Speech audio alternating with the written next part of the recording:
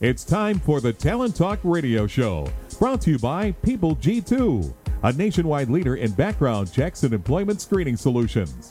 People G2 gives their clients access to the best human capital management and due diligence tools available.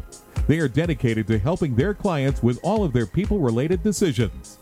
To learn more, go to www.peopleg2.com. Talent Talk centers on the topics of talent recruitment and management, leadership development, company culture, and employee engagement. These are all timely topics for CEOs, entrepreneurs, HR professionals, and business leaders. We hope that as you tune in to listen each week, whether to the live broadcast or to the podcast on iTunes or iHeartRadio, that you hear something you can take away that will help you grow and impact your career in a positive way. And now, here's the host of the Talent Talk Radio Show, the founder and CEO of People G2, Chris Dyer. Hey, good afternoon, and thank you for tuning in here to Talent Talk today. I'm excited to be back on the air and back going again here with Talent Talk. We did take a little bit of time off, as we thought was necessary, both because of the COVID pandemic, as well as just allowing our guests and, of course, our employees and myself the time to adjust and make sure that we could, provide those things that are the most critical to each business. But as things have begun to sort of evolve here, we definitely heard from our listeners that they wanted for us to get going again, and we're really excited to bring in some experts and some people that are really helping think about things that are super important to this time. And even if you are listening to this show well after this has been aired, I'm sure I'd be confident there'll still be things to use and to take no matter when you may be listening. So Talent Talk is really just this culmination of stories and guests and incredible people that have stories to tell, that have had wonderful experiences, that have something to teach us around talent, around this idea of talented people, about what they're doing and their secrets and things we can learn from them, as well as what are the secrets and cool things they're doing with their people, with their talent. So talent having this sort of double meaning here for our uses and our sort of thought process. So, we've been able to tell so many great stories over the years. In my first book, The Power of Company Culture, we have a lot of those great stories there. I'd love to have you check that out, as well as my story and how my company persevered through the last crisis. And I'm currently writing another book right now, and I'm sure there'll be more about how we're trying to persevere through this crisis. I'd love to have you check out a copy of that book anytime. Again, it's The Power of Company Culture. So Talent Talk is now back. We are live every Tuesday, 1 p.m. Pacific Standard Time. And most of you catch us, though, by subscribing to Podbean, going to talenttalkradio.com, or finding us on iTunes and subscribing there. I think you can also find us on Stitcher and other places. Wherever you're finding your podcasts, we're probably there. So a big thank you to everyone who's a part of the millions of downloads we get a year. And again, we're excited to be back, and I'm excited to introduce you to my two guests today, who will be really doing most of the talking from here on out, and we'll be learning from them. So in case you are extra eager and love to have a conversation, we do live tweet the best comments. We put links to books and websites and things that the guests and I have brought up onto Twitter. So if you're following at PeopleG2, you can also follow the hashtag Talent Talk, all one word. And my social media maven, Sarah, will be sort of feeding me any questions that come in, and we'll certainly answer your questions and kind of keep that conversation going, whether it's live or after the fact. We do all that on Twitter. So today's guest, excited to bring in someone who recently sort of left the corporate world and has now gone off on her own. So Jennifer McCusker, PhD, founder and CEO of McCusker Consulting, and we're going to get into where she's been working and what she's doing here in just a moment. And then after the commercial break, we'll bring in Stephanie Crowe, Head of Global Learning at Ingenico. So excited to find out what's going on with her, and we'll get her after this first interview. But let's go ahead and bring in my friend Jennifer McCusker. Jennifer, how are things going? How are you doing? Welcome. Thank you. Yeah, things are as good as they can be. Yeah, as good as they can be. Well, that's good because I think there's a new floor, a new ceiling these days. But why don't you tell everyone a little bit about yourself, kind of what's important to know about you and your sort of career and journey And then, of course, weave that into what are you doing now? Sure, yeah, great. And hello to all your listeners. Thank you for this opportunity. So, yeah, I'm excited to introduce McCusker Consulting. As you mentioned, I've spent the last 20-plus years as an internal practitioner, building and leading the talent and OD function in companies across multiple industries. So this lead to launching my own consulting practice is very exhilarating and also nerve-wracking. Part of my DNA being a push people's thinking and see them challenge themselves in new and different ways. So in my company, I'm able to bring that into the way I engage with companies around their strategy and design for talent management, culture, employee life cycle, leadership, and team effectiveness. And I also love my role as both a leadership coach and a keynote speaker because both of those give me an opportunity to help elicit insights in people. Yeah, and I know that you, I sort of got introduced to you from when you were over at Blizzard, and of course your incredible focus and love around kind of, I guess, maybe, I don't know if you would put it this way, but I would say sort of brain science, right? And thinking about people through that lens. And I think that's how we sort of met and got connected. Maybe you could kind of talk a little bit about that part of it, about where that started for you. Sure. So neuroscience is one of my favorite topics. So it started for me, probably about 12 years ago. And I got introduced. I think I was in the right place at the right time. I got introduced to a lot of soon-to-be emerging research that now has become, a very hot topic, and a lot of people are hearing more about it. But I was able to get in really early by chance and became a bit of a groupie around this research and this data. And so I've been studying this and using all of this research in the companies that I've worked for, and sort of really got a pretty good command for the application of all of this research. Certainly the, that avenue, I think you and I had this conversation before, there have been so many different ways to look at why people make the decisions they do and how they might react and how they learn and different disciplines. But it feels like we're finally getting to this place where there's a lot of agreement through the different disciplines because there has been so many advancements, both in what we understand from a neuroscience standpoint, but also sort of tested and replicated and observed both, from a neuroscience standpoint and then from a psychology standpoint. Do you sort of view it that way, or do you think there's still a long farther for us to go to really get, that true agreement between all the different disciplines? I mean, I think we're a lot of headway, right? So all of these things have surfaced to the top of our radar, and some of them are very relevant in kind of what's happening in the world today, like for example, bias, right? There's so much research going on, so much exciting research happening around social interactions and the fact that if you have a brain, you're inherently biased, right? And so, bias isn't always bad. The shortcuts that our brain takes based on our experiences. And so it can manifest itself in a positive way or a negative way, but really understanding what's at the root of that, I think, is really important. And so, I think it's fun, exciting kind of juicy stuff that we're getting, a glimpse into. And I still think there's a lot more questions than there are answers, but there's neuroscientists and labs across universities around the world working on this stuff. And I think as long as we're all there as practitioners, as the research comes out to do what we have I feel like it's an obligation as practitioners that when we have science, we need to tend to it, and we need to use it in the right ways to really advance our own field. So I know your company, McCusker Consulting, is sort of focused on talent and science and courage. Maybe you could talk about what that means and how that plays into, I guess what you bring to a company who's looking to think about neuroscience and to think about it this way through this lens when they want to work with someone like you.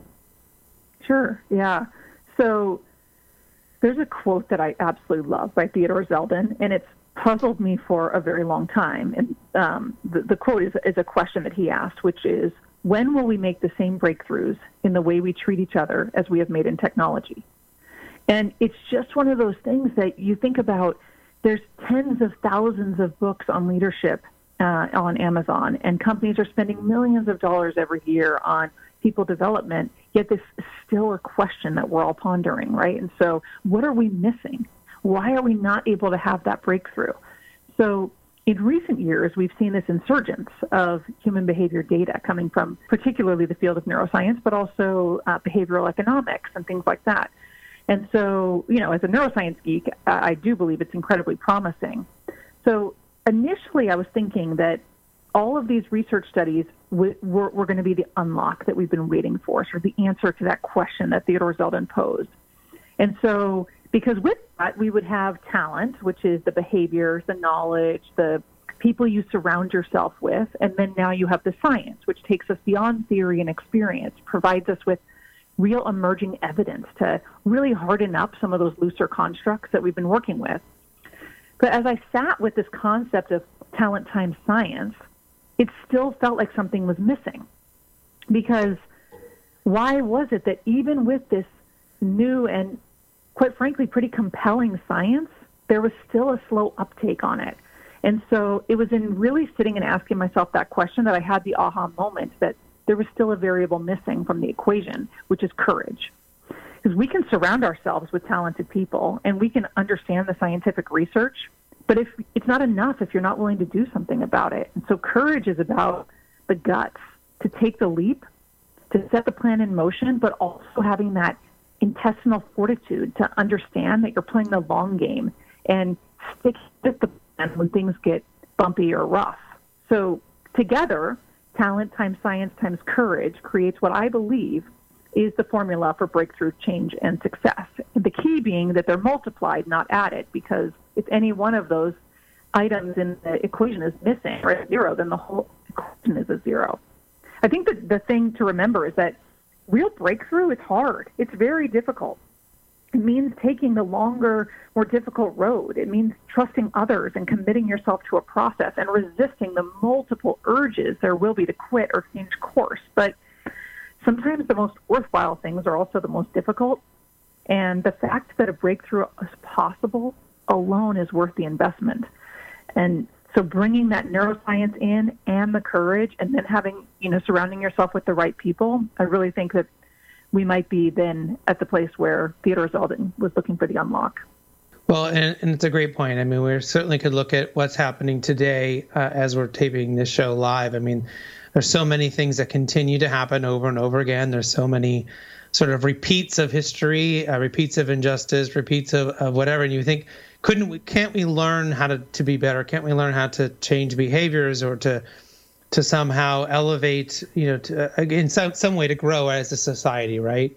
And yet we seem to be making a lot of the same mistakes, and that feels very parallel to what you're talking about just inside of work. That we may understand it, and we may know we can get better. There may be somewhere to go, but you have to have that courage, I guess, to decide to do it. And the other thing that was sort of popping in my mind as you were talking was it's almost like exercise. I mean, on one hand, there's a lot of different ways that you can eat right and you can exercise and be healthy and all of that. And it's to what extent do you want to take it, and how willing are you to work hard at it? And what result do you want out of it? And that, of course, might be different for everybody.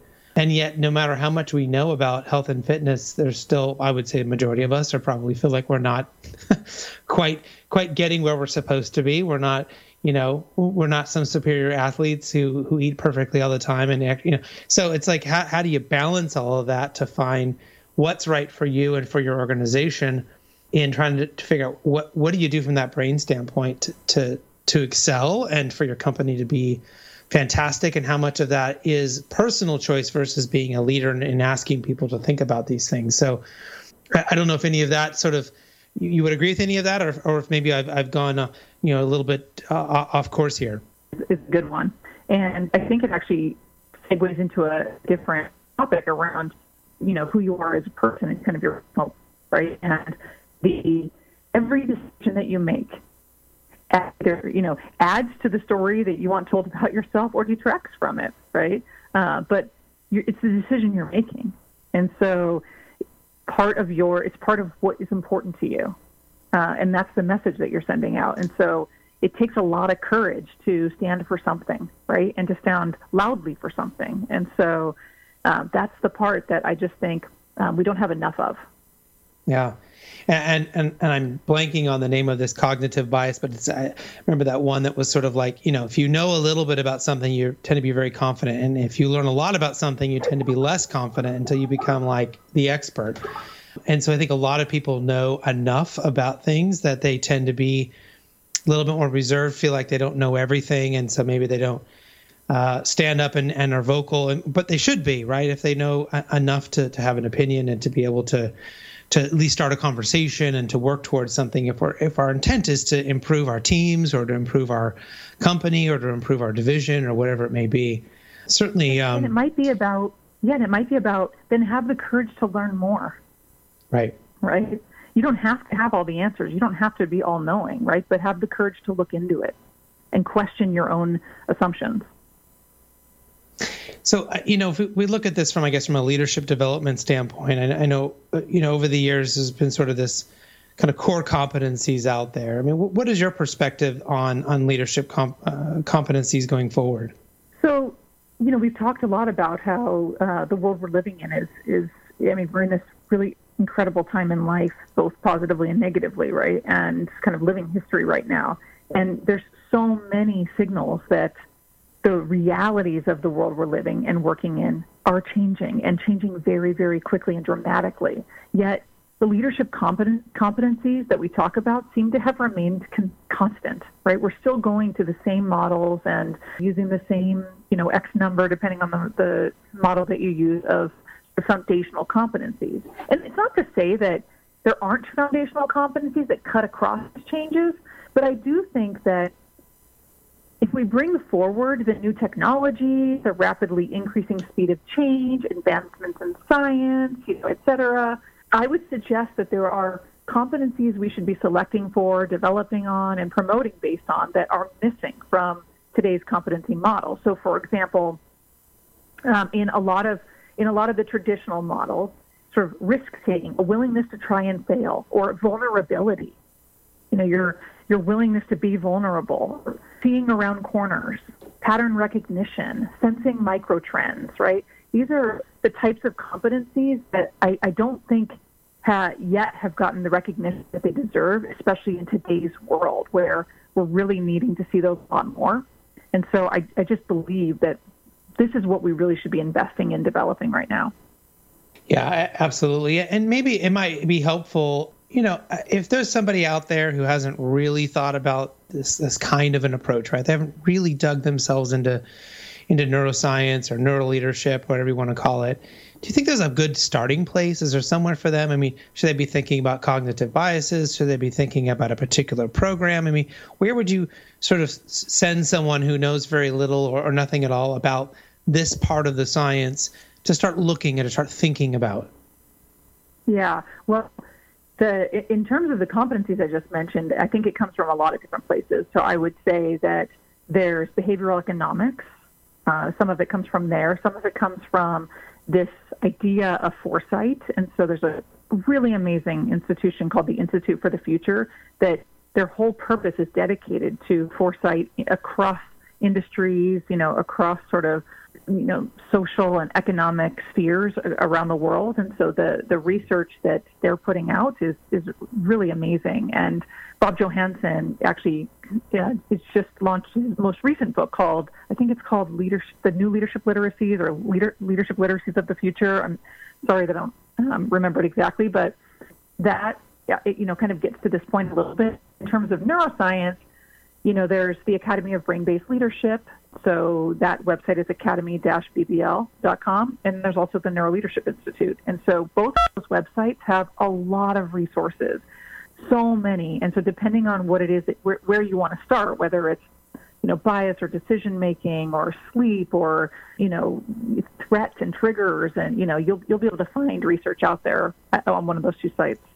Well, that's a great place to start. And I always want to not assume all of our listeners are completely, maybe up to date or versed in it as some others. So it's a good kind of starting place for any of our listeners to go and check that out. The other thing too is they, as they may be doing this, that talent and OD teams certainly have been kind of chasing on how to show ROI with these types of things. And so, if someone is interested, if they've said, geez, this is maybe something we should spend time on, we should train on, are there any thoughts on what they ought to be talking about and thinking about if they need to convince their organization or their different teams on the kind of ROI you might see in thinking about this type of training and development?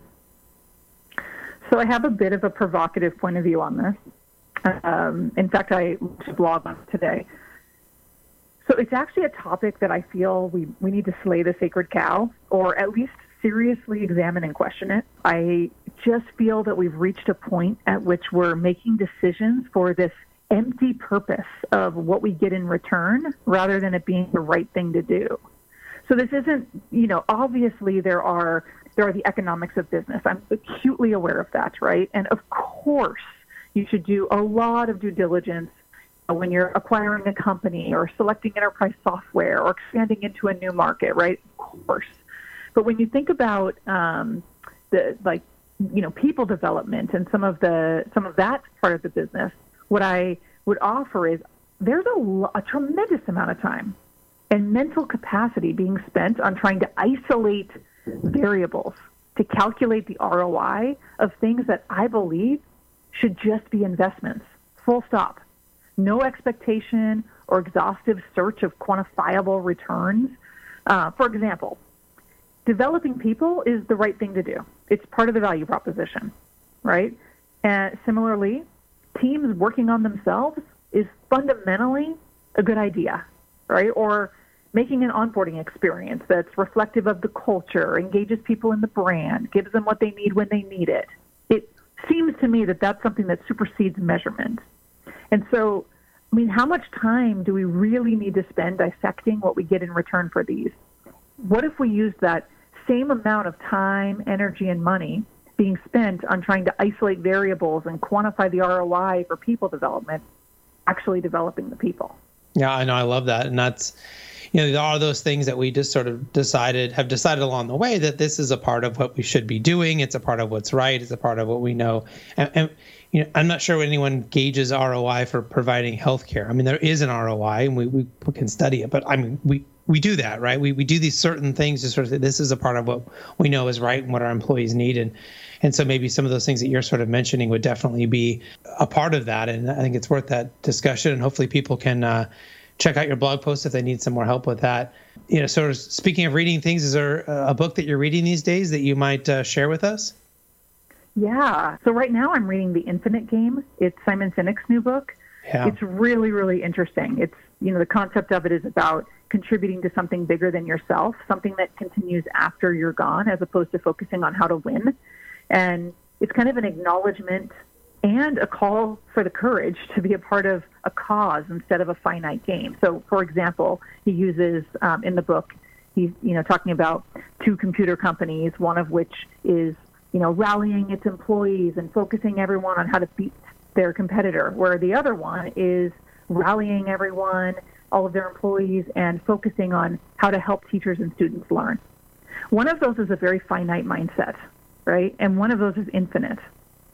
And the power of an infinite mindset that is beyond a CEO's reign or any leader's moment in time in that business, to have the courage to do that instead of to be looking at kind of what I contributed in my time there, right, is just an interesting idea.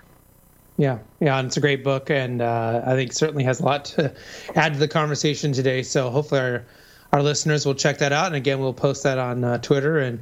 But Jennifer, we are unfortunately out of time, but I really appreciate you being on the show here today and being our first guest back from our little COVID break. How can people get a hold of you if they're interested in finding out more about you and your company? Yeah, great. You can connect with me on LinkedIn, either under Jennifer McCusker or McCusker Consulting. And in addition, check out my website. It's www.mccuskerconsulting, and I'm just going to spell it. It's MCCUSKER consulting.com. And while you're there, send me a message, check out my blog. I'm super excited about this experience I'm launching called the Meraki Experience. It's sort of a look inside yourself and kind of search for your intention. And so I would love to have anyone reach out for more information or sign up for one of those. And there's lots of other fun stuff on there. Yeah, and I know we didn't get to the Meraki stuff today, but hopefully we can have you come back and give us an update in the future and have you back on the show. It was really great to have you here. So stay safe, and we'll hope to have you back again real soon. Sounds good. Thank you. All right, we'll take this quick commercial break and come back with my second guest, Stephanie Crowe. Imagine buying a newspaper and discovering that the news you're reading is 6 months old. There isn't much that stays the same for 6 months, and the same thing goes for background checks. In a time when so much outdated information is being passed around, it's good to know that People G2 offers something different. At People G2, we provide today's intelligence, not yesterday's news. Our value-added approach offers you a fully FCRA-compliant solution that includes up-to-the-minute information. By combining industry-leading technology with old-school human investigation, People G2 is able to give you information that is accurate right now, delivered quickly through our online system, or integrated with your HR system. So ask yourself, are you comfortable working with old news, or are you ready for a different kind of background check company? Visit peopleg2.com or call 800-630-2880. That's 800-630-2880 or peopleg2.com. Welcome back to the Talent Talk Radio Show. In case you missed my first guest, Jennifer McCusker, we will certainly have her show up pretty quick. So make sure that you subscribe to at talenttalkradio.com or on iTunes or Stitcher, wherever you get your podcasts, so that you know when it's ready and out. And we will certainly keep you all posted. So my second guest, though, is Stephanie Crowe, head of global learning at Ingenico. As a reminder, don't forget we are tweeting everything here at PeopleG2. You can follow the best one-liners, the links, the best bits of advice, and of course, ask questions of the guests or myself on anything you heard today or that you're curious about. So let's go ahead and bring Stephanie into the show. Stephanie, welcome. Thanks so much for having me, Chris. You're welcome. Why don't you tell everyone a little bit about yourself, what you're doing, what your journey has been, and certainly what you and your company are doing right now. Oh, sure. Well, so as you mentioned, I lead global learning at Ingenico Group. My whole goal is to help leaders and teams get the most of their talent. So essentially, we are a global payments provider. We're on the cutting edge of the payments industry right now. There's a lot of omni-channel and contactless and other types of things to help commerce happen around the world that we're really at the forefront right now. So it's an exciting time and a very fast-moving industry right now. So how did you get into be, head of global learning? And what was sort of your path to end up in that kind of a position? Well, that's an interesting question because most people that you ask about being in training or learning will say that they didn't actually go to school to become that. They discovered that they belong there. So at some point in my career, I kept working myself out of jobs and doing things like creating training tools or optimizing processes or teaching other people how to do it. And I kept working myself out of, my work. And I thought, well, maybe this is not a good thing to do. And then I realized that's actually my talent is helping make things more effective so that I can and teach others. So I really discovered that I really belong. My big impact is in learning. Yeah. Well, then, since you have that sort of deep experience and understand what it takes, Talent Talk here is all about leadership and talent development and understanding what talented people are doing. Maybe we could start with what would you say is wrong with how we develop leaders and talent today? Maybe what are we getting wrong?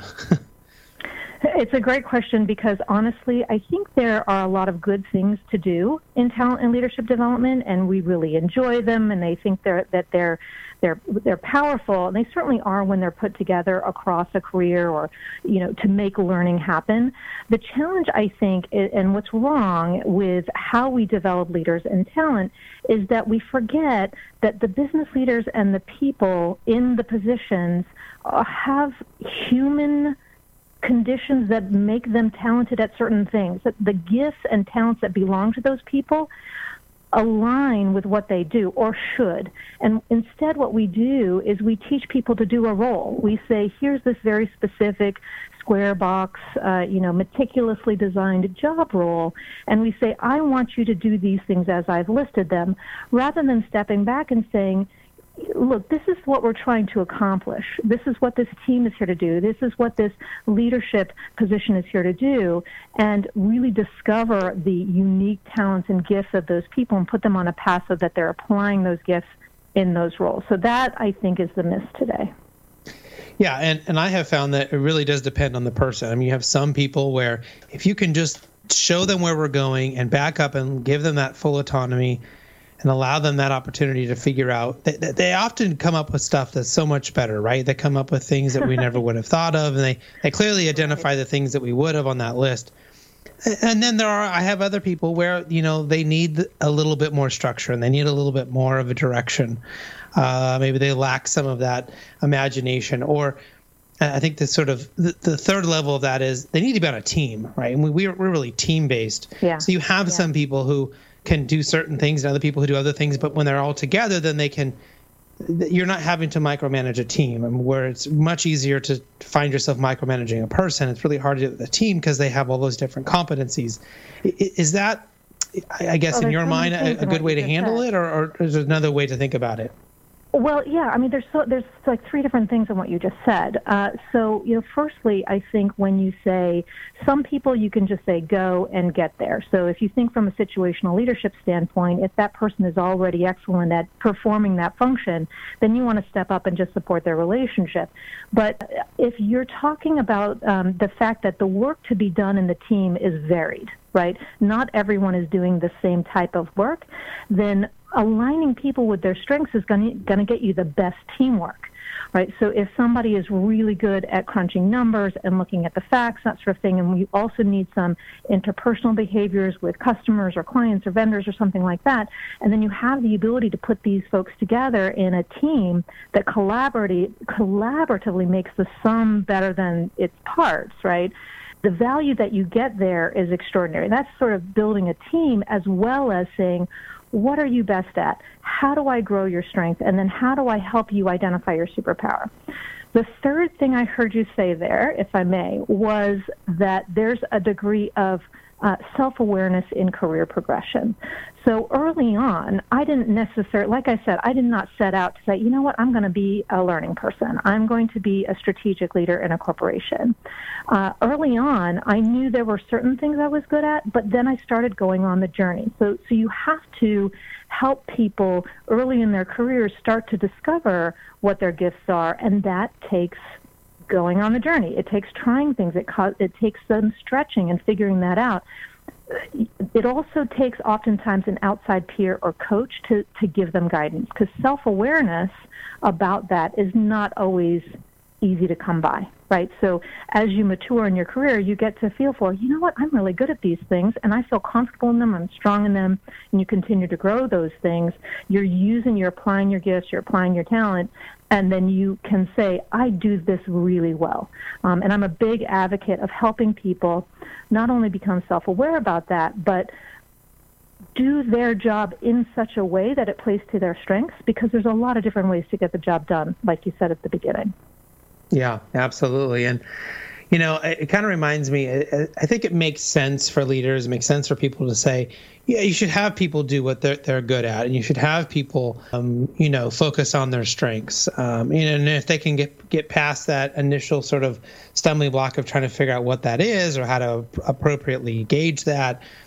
One of the mistakes that I see leaders make all the time is, and it kind of relates back to this halo effect, this cognitive bias, that we make this assumption that if somebody is good at one thing, they're going to be good at something else. And conversely, this is true. If they were bad at one thing, they must be bad at everything. And I see leaders over and over again take their A players, or people who are doing these great things at something they're really good at, and then try to push them into something else. And then there's failure, right? And then people are upset, and you have apology. There's all this stuff that kind of goes into that. Have you seen that as well? And if you have, what do we need to think about doing to make sure we don't put people in those positions, sort of overworking our A players or putting them in positions where they're not going to be successful. Yeah. I mean, that is just in general a leadership weakness. We all have to watch out for it, which is having that go-to person that you always just go to them, right? That is absolutely something you have to check yourself on and make sure that you don't do. But I also think that the halo effect is real. I totally agree with you. It happens in hiring, right? This person looks like me, acts like me, seems to have great successes, and therefore I'm going to hire them. It happens in promotions. It happens in, distribution of work, like you said, of, well, so-and-so always gets it right, so let's go ahead and give it to so-and-so again. It also means that other people don't have the opportunity to grow, right? So you're doing doubly, you're making the error twice, is you're saying not only am I hurting the person that I keep giving too much work to them, overburdening, but I'm also taking away the opportunity to grow for someone who maybe is ready for that challenge. So I agree with you that the halo effect is real. I think we always have to, in any kind of bias, we have to check ourselves and say, okay, am I bringing bias into this situation?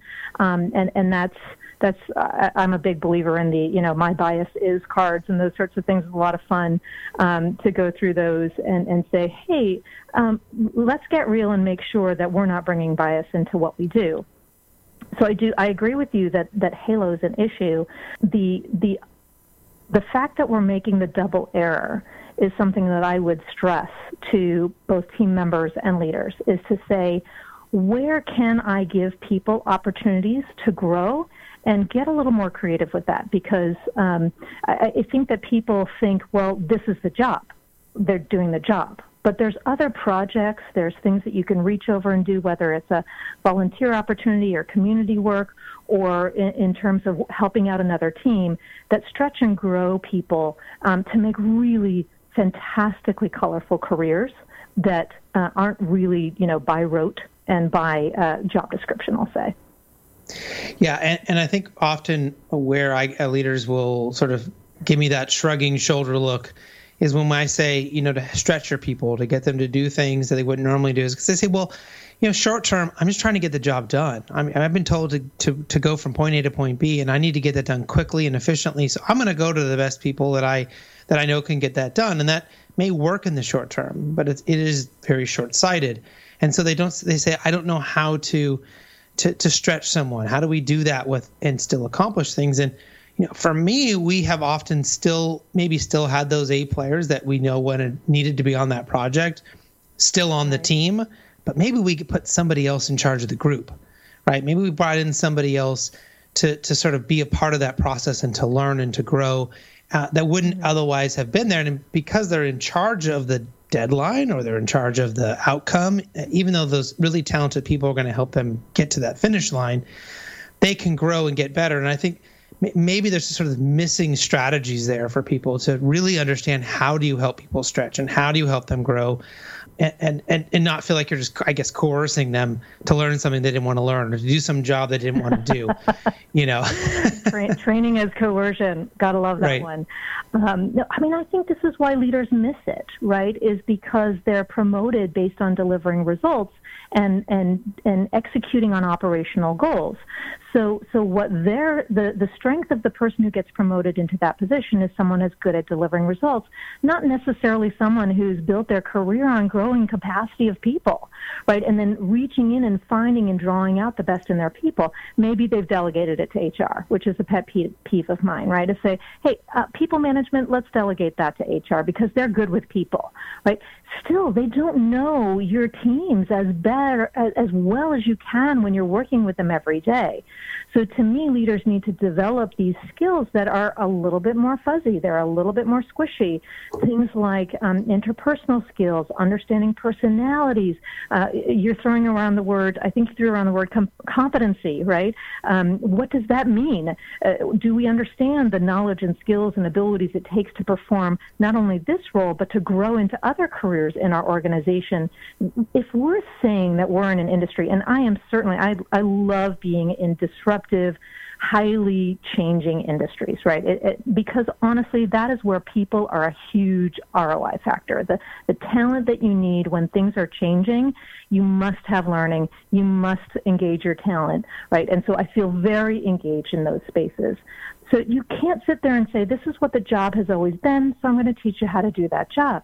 You will never get ahead that way as an organization, as a company, as a team. You need to be able to not only look ahead, but to say, what are the things we're going to need to get next? And if you continually say, this is how to do it the way we did it last year, you'll always be backwards facing as opposed to forward facing. Does that make sense from your perspective and where we were going? Yeah, it really does. And I think kind of leads us into the next part I was going to ask you is, if we seem to be agreeing, we seem to have a clear idea of what this looks like.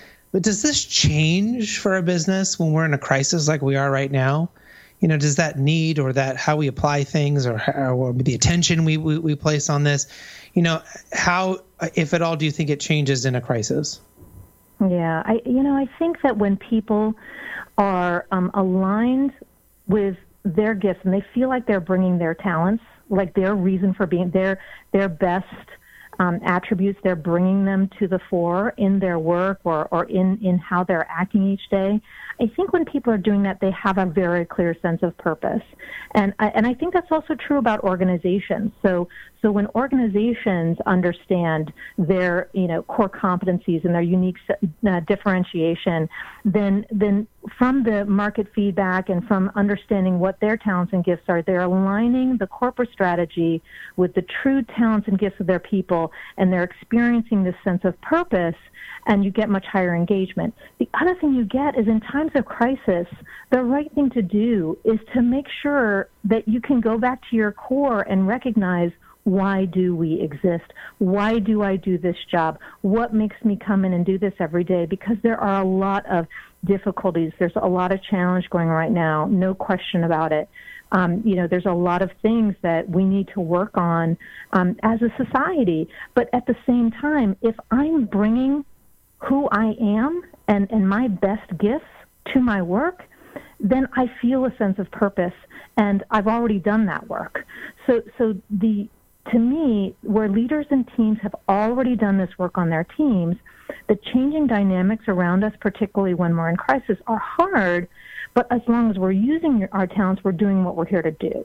So I would say crisis is the time when you need this approach the most. It's not just about getting the job done. Okay, there's crisis, let's show up, get the job done. It's actually the opposite. Crisis can be an opportunity to focus on the right things and to say, why are we here and why are we still doing this and why are we still motivated to do things even though times are tough? Is that what you're hearing as well, or have you experienced that as well? Yeah, I mean, it's counterintuitive, but I find that during a crisis, people are far more open to learn something new. They're far more open to change or to evolve or to learn. Whereas when we're busy and things are going great, we seem to let it go. We seem to, not spend that extra time learning that new thing or reading that extra book or going to that conference or whatever, right? We sort of take it for granted when we're living great and everything's going great with the business, right? And then when all of a sudden things are, oh man, I mean, the first thing we did with our staff is say, this is the time to go get those projects done we always couldn't get done. This is the time to go learn that thing and go read that book. And, we really sort of challenged everyone to go back and think, and they did, and which was great because they had a little extra time, which was nice. Right. But I think they were mentally in tune with, geez, the world has changed. I can't stay the same. But in the flip side, if I look back a year ago, it was a bit more of a struggle with some of them, right? To get them to think about those things when everything was fine. So I think this is, if leaders are thinking about it, this is the time to have that conversation. This is the time to get your people to think about that. And it's certainly the time for you as a leader to think about where you need to develop and what you need to work on to be ready for the next few years, right? Well, and at the risk of sounding like an internal marketer, because I do believe that any good talent person needs to have a good marketing bone in their body and probably a good technology bone in their body, is that there are positive and negative motivators to change. And on the positive side, there's the open to, trying something new because I have some flexibility, that sort of thing. But also there's fear, uncertainty, and doubt. And those things can trigger wait a second, maybe I ought to be learning something more.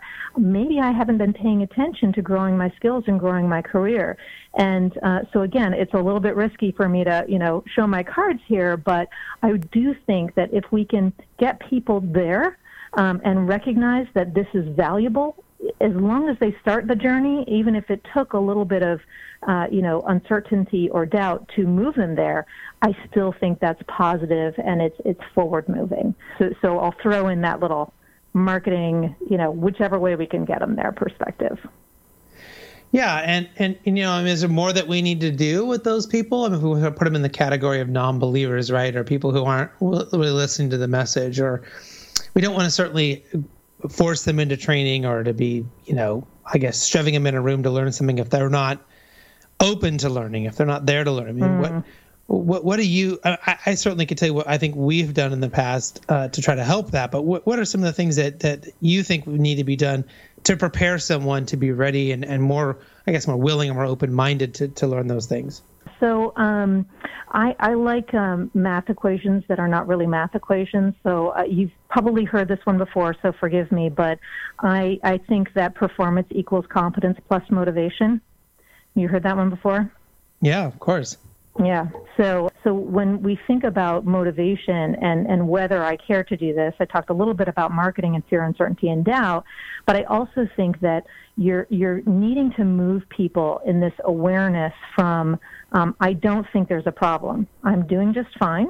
I can do my job. I'm showing up every day. I'm good, to becoming aware of what they don't know. So that's that conscious incompetence we're trying to get them to. If I'm allowed to refer to a Johari window on a podcast, because it's easier if you can see it drawn. But the idea is people aren't motivated to learn unless they think there's a gap, right? And so if they're not aware of the gap, something needs to shock them into it. I like to think of this as same way when you're thinking about driving. So when you ask a 3-year-old if they know how to drive, she'll say, "Yeah, I know how to drive," and she'll just move the wheel, right? Pretend she's moving the wheel and say, "Sure, I know how to drive." She's unconsciously incompetent. So then you get your teenager into the car to start training them to drive. And they say, "Sure, I know how to drive." And they put it in gear, and I love it when it's a standard shift car, right? And the first time they pull out the clutch and maybe pop it a little bit, and the car lurches, and it's scary, and it jumps, and they go, "Oh, I don't know how to drive." That's the place you need to get them to in order for them to be willing to learn. Yeah. Eventually, they get to this conscious competence, and to me, that's where learning happens. Is between I've now become aware that I have a gap and I need to get there. So how do we get these folks aware that there's a gap? There's a lot of positive motivations. I think leaders need to be encouraged to recognize that. Helping people on their journey to discover their talents and their gifts is critical to their success. There's a lot of ROI measures on it. There's everything from productivity results to financial results that are significantly better for highly engaged employees who are doing exactly what they want to be doing and feel empowered and aligned with the company purpose. So I think that's part of it because they need support from their leaders. But this sort of becoming aware, one of the things that we're doing at Ingenico right now is we have a Global Learning Week going on. And what we've done is we've created these learning paths aligned with job families that say, hey, if you're in this job family, you might want to go on this path. Some of this stuff you might know already, but it also includes things that they might not know. And so it creates this at least a little bit of awareness of, hey, I thought I was fantastic, and yet I don't know that thing. Right. Like if I want to be a customer hero, I need customer advocacy. Nobody ever told me I needed to learn customer advocacy before. Or if I want to be fantastic in coding, nobody told me that we were cross-training in other software development codes. Right? So these are things that create some more awareness, not in a punishing way, but in a forward-looking way that allow them to say, you know what, I'm really good at coding, but I haven't learned that one yet. So I'd really like to. Yeah. Well, I want to make sure we get our final two questions in. We have just a few minutes left. And the first one is one of our favorites, and that is there a book or something you're reading right now you might share with us? Okay. Well, so I usually read a lot of fiction, but I'll tell you about the two nonfiction books that I have on my side table right now. Anything you want to talk about is fine. If you know about anything related to my personality profile, you know I don't read a nonfiction book all the way through, but I like to bebop around them. The two I've got right now are Leadership Agility by Bill Joyner and Stephen Joseph. And the other is 21 Lessons for the 21st Century by Yuval Noah Harari. And both of those books were recommended to me by colleagues and leaders that I greatly respect, and I'm really honored to be in their purview and that they've recommended them to me. So I'm enjoying them greatly. Well, those are great suggestions, and we'll certainly, as we mentioned before, to list them on Twitter for anyone who's interested in remembering or clicking on those, checking them out. And our final question, and most importantly, is how can people get a hold of you? How can they find out more about you and the work that you do? Sure. Well, I'm certainly on LinkedIn, linked to Ingenico Group, and I'm also happy to be part of a group called Georgia Learns, which is a collaborative designed to link economic and social progress to learning in Georgia. And I'm on the advisory board for the Academy for Advanced Learning. So we're focusing on building strong learning leaders for a great future. So I hope you will find me there. Fantastic. Well, Stephanie, thank you so much for being on the show today and providing us so much impactful information. Hopefully we can have you come back at some point and give us an update on all the cool things that you're doing. Thanks, Chris. I really enjoyed the conversation. All right, our next live show will be June 9th. That's next week. Our guests will include Jody Radenwitz. I'm probably saying that wrong, as I usually do. I'll get it right tomorrow or next week. Head of Talent and Organizational Development for that little company you may know called Zoom. And then we'll have Ryan Berman on. He's the founder of Courageous. He's also the CEO of SOCproblems.com, and he's an author of the book Return on Courage as well. So until then, do what you love and show the world how talented you can be today.